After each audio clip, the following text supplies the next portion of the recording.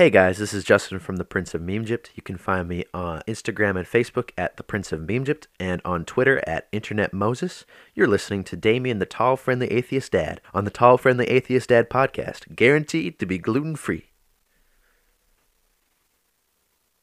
I'm Deborah Grace, author of the book Crucifying the Bible, available on Amazon, and you're listening to the Tall Friendly Atheist Dad podcast. Look at me. You always take all that I want.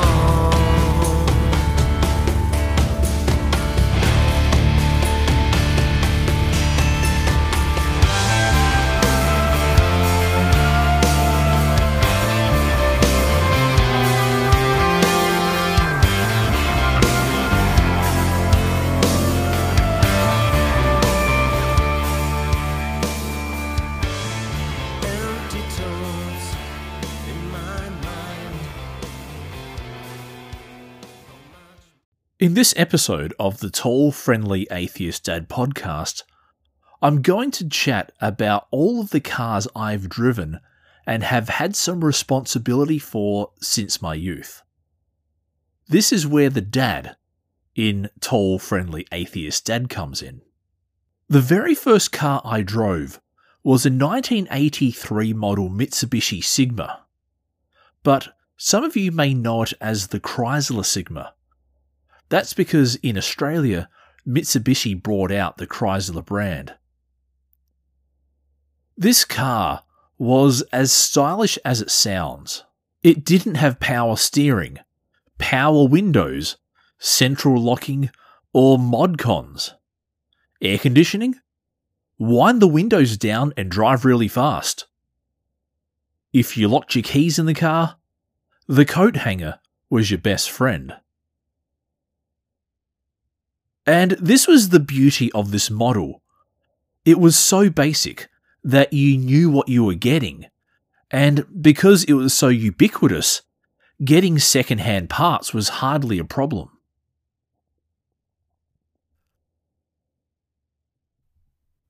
Once the Sigma gave up the ghost, along came a Ford Falcon XE 1985 model. Me and my mates called this the Kahuna because the car was literally banana yellow and the previous owner had a sticker that said Big Kahuna in the rear windscreen. Yeah, it's a little daggy and a little cringy, but I thought it added a certain lower class charm. This vehicle was nice because not only was it one of those nice big 1980s Fords that were so spacious you could sleep in them, not only did it have that nice V6 grunt, but it also ran on LPG.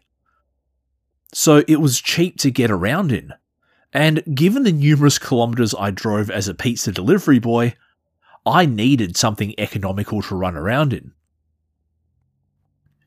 And yet again, the ubiquity of this model meant repairs and parts were easy to come by. After that came my first proper vehicle purchase as a young independent man trying to make his way in the world. And this model you may have never ever heard of, the Daewoo Espero, or as one of my smart aleck mates called it, the Daewoo Espresso. There was a bit of a story behind this one that may either entertain or sadden you, or both. I had just moved over to Melbourne, looking to start my career after graduation. This one employer interviewed me, took me on board, but said that at some stage I'd need a car because I'd be travelling between client sites. Not knowing much, I grabbed a local newspaper and scoured the used car and used lot ads with an eye on finance. I didn't have much money at the time, so it was a definite that I was going to need a loan. And let me tell you something I found out from the process. The way you get a great deal on finance is to be in the position to not need finance in the first place. If you're well off and relatively secure, you'll get a great interest rate with low fees. But if you're desperate and lacking in funds, that number in front of the... I hate motorbike riders. But if you're desperate and lacking in funds, that number in front of the interest rate jumps up a fair bit. I think it's almost worthwhile asking genuine and kindly people you know for a private loan, even if it's multiple people giving you fractions of the amount you need. Because if you default on that, it won't ruin your credit score, and the interest rate is bound to be fairly low with a private loan. So anyway, I went to this one car yard, sat down with the young man who had mountains of hair product, sitting in this makeshift office in a portable building, because used car yards are the epitome of style. And the car they said they would consider selling me was this ugly green thing no one wanted. The problem, though, is that because I needed finance, they really put me through the ringer. Not only did they want excruciatingly personal details, not only did they want a letter or assurance of employment from a place I'd only worked at for 3 weeks, but they actually wanted a certified copy of my university graduation certificate. Wow. But the ordeal wasn't over. They say 60-minute finance, but in reality, 60 minutes is if you're one of those people that doesn't really need the finance. Poor old me. I had to wait a week. And in that time, I was scouring my options, calling friends, family, checking with payday loan providers, and the basic reality was either I got a car or I got no job. It was like that. Anyway, eventually, the day came around when finance got approved. I got invited back to the car yard to pick up my wheels. Now, in Victoria, if you buy a car on finance, it's mandatory to have comprehensive car insurance.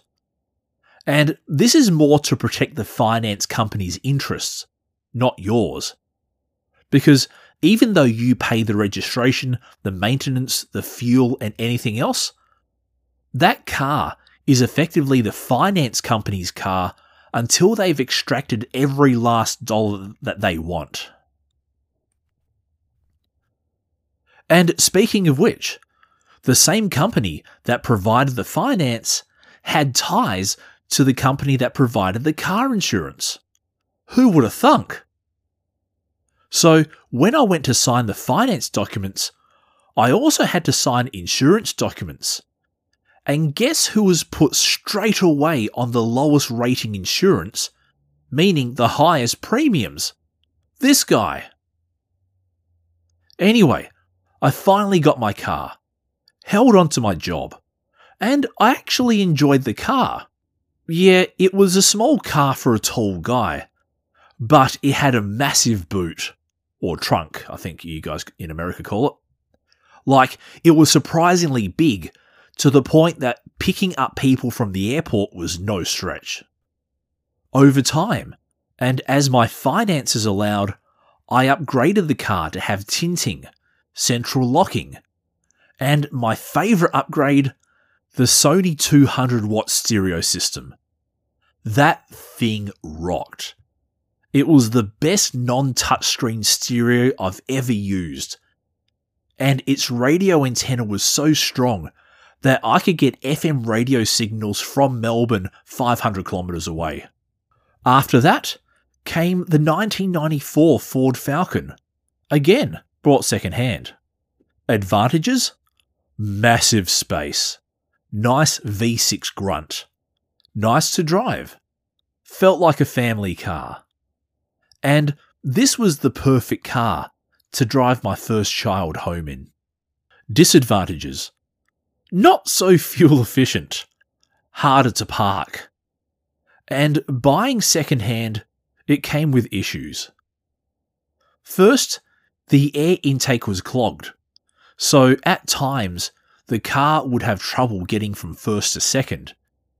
You had to rev it up, and then hopefully the car would get enough fuel in to be able to climb gears. Thankfully that was soon fixed. But the biggest drama came with the ignition. There were times when the car literally would not start. And this would happen at very inconvenient times.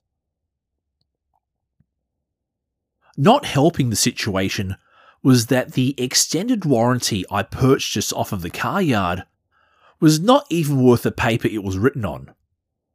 What happens is that for the warranty to be valid, you have to take the car to certain mechanics within the dealer network. And surprise, surprise, there aren't many around. And they had very stringent requirements for fixing up their cars under the warranty. Let's just say it was a waste of time both buying the warranty and trying to get this ignition issue rectified under the warranty. What it turned out to be was that the soldering on the ignition box was starting to come undone, and at this stage it was a 12-year-old car. Once my mechanic was able to get to the bottom of that, we were sorted. After a few years, I was now driving a company car because of a role change, and I found I was driving the company car a lot more than my own, so I sold the Ford Falcon. The first company car I was officially put in charge of was a grey 2007 Subaru Forester. Subarus, and in particular the Foresters, aren't the most exciting vehicles, but they're hella reliable and they just feel like a decent car. And one of the coolest things about having a company maintained Subaru is that when you get your car serviced at the dealership, they let you drive one of the new model Subarus as a loan car for the day. And man, some of those loan vehicles were pretty good. The Tribeca was by far my favourite. This car and I had some adventures, but it wouldn't be until my next car that things got serious. That next car was a 2010 Subaru Forester, and I got this one because my colleague was flaky. Trent, not his real name, was brought in to be my buddy and to show me how to be a better technician. At this stage of my career, I was still junior. I was working hard, but there's nothing quite like experience. So Trent was brought in to be the seasoned veteran to my enthusiastic rookie. The problem? Trent wasn't good at self-management and was prone to going off the radar, especially at inconvenient times. What that meant was that when something urgent needed to be done, it would inevitably be me who goes to put the fire out, even though I would be located further away than Trent and would have further to drive. All because Trent conveniently decided he wasn't going to pick up his phone. So, the management decided to make us swap our cars. He had the nice 2010 Subaru, and I had the not quite as nice 2007 model, which also had a GPS unit fitted.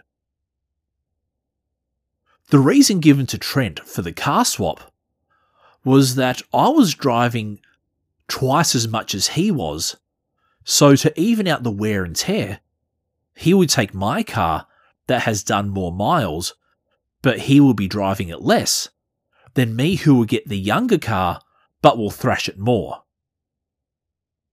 Trent and I swapped vehicles. He chucked his stuff in my car, I chucked mine in his. I drove off home, and I never saw Trent again. He quit the following day. I pushed that 2010 Subi to over 200,000 kilometres, including to the point it needed a head gasket replacement. And when the 5-year lease was up on the car, my company had signed to get us all new Volkswagens. Someone in the company had this genius idea that we would try to offer a service where we drive to a distributor warehouse 20 miles out of the city, put customer equipment in our cars, pallet and all, then deliver the equipment to customer sites wherever they happen to be in Melbourne. This idea to deliver customer equipment was met with very little enthusiasm, especially by those team members that live 50 miles from the warehouse. So thankfully that fell through. But there were only 2 low-end commercial vans around at the time that could handle a pallet, and by gold, we were getting one of them. Please welcome the 2014 Volkswagen Caddy Maxi. I love the Caddy Maxi for 3 reasons. 1, the Bluetooth hands-free system was a godsend, because for whatever reason, our company hadn't thought to provide Bluetooth hands-free units to mobile field technicians who drive half the day in their cars. 2nd, the opaque rear quarter panels gave me both privacy and shade. And thirdly, the inordinate amount of cargo space inside was brilliant. God only knows how many trips to Costco and IKEA that car did. But on the contrary, I hated it for 2 reasons. 1, the auto stop feature. After the engine is sufficiently warm enough, when the vehicle comes to a complete stop, the engine cuts off to save fuel when idling. It's almost ubiquitous now, but at the time. And I hated it, because how many times did I get stuck at a roundabout? A gap in the traffic finally comes through, but because my engine had stopped itself to save fuel, I would lose that window of opportunity to move because it took a couple of seconds for the engine to restart, for the gearbox to engage, and because this car was diesel, it wasn't doing quarter miles in under 30 seconds, I'll tell you that much. And 2, the headrest configuration. For some weird reason, some of the Volkswagen cars, especially in the commercial division, have their headrests on the driver and passenger seats angled quite far forward, which apparently is designed to reduce head and neck injuries in the case of rear-end collisions. But in my opinion, they are angled so far forward to the point of discomfort. And because there was no armrest in the car, I eventually got back pain. Some nimble use of cushions and an old tracksuit rectified this, but yeah. This car lasted me until I left the company, and again, it was a car I did over 200,000 kilometers in. The 2 cars I bought since then were a 2012 Volkswagen Caddy and a 2020 Volkswagen Caddy. The story of my life with the 2012 Caddy and how I ended up with the 2020 Caddy is covered in my episode Lessons from Life, The Breakdown. And I went for Volkswagen because I know those cars, they have a service centre right near me, and I genuinely love the cars they produce. Out of all those cars, my favourite would be the 2010 Forester and the 2020 Caddy. Maybe the car I get in the year 2030 will be my next favourite. Who knows? Let me know on Twitter at TFADpod. Comment on the Facebook post on the Tall Friendly Atheist Dad podcast page on Facebook. Or jump over to www.tallfriendlyatheistdad.com and comment on the blog. Have a great week.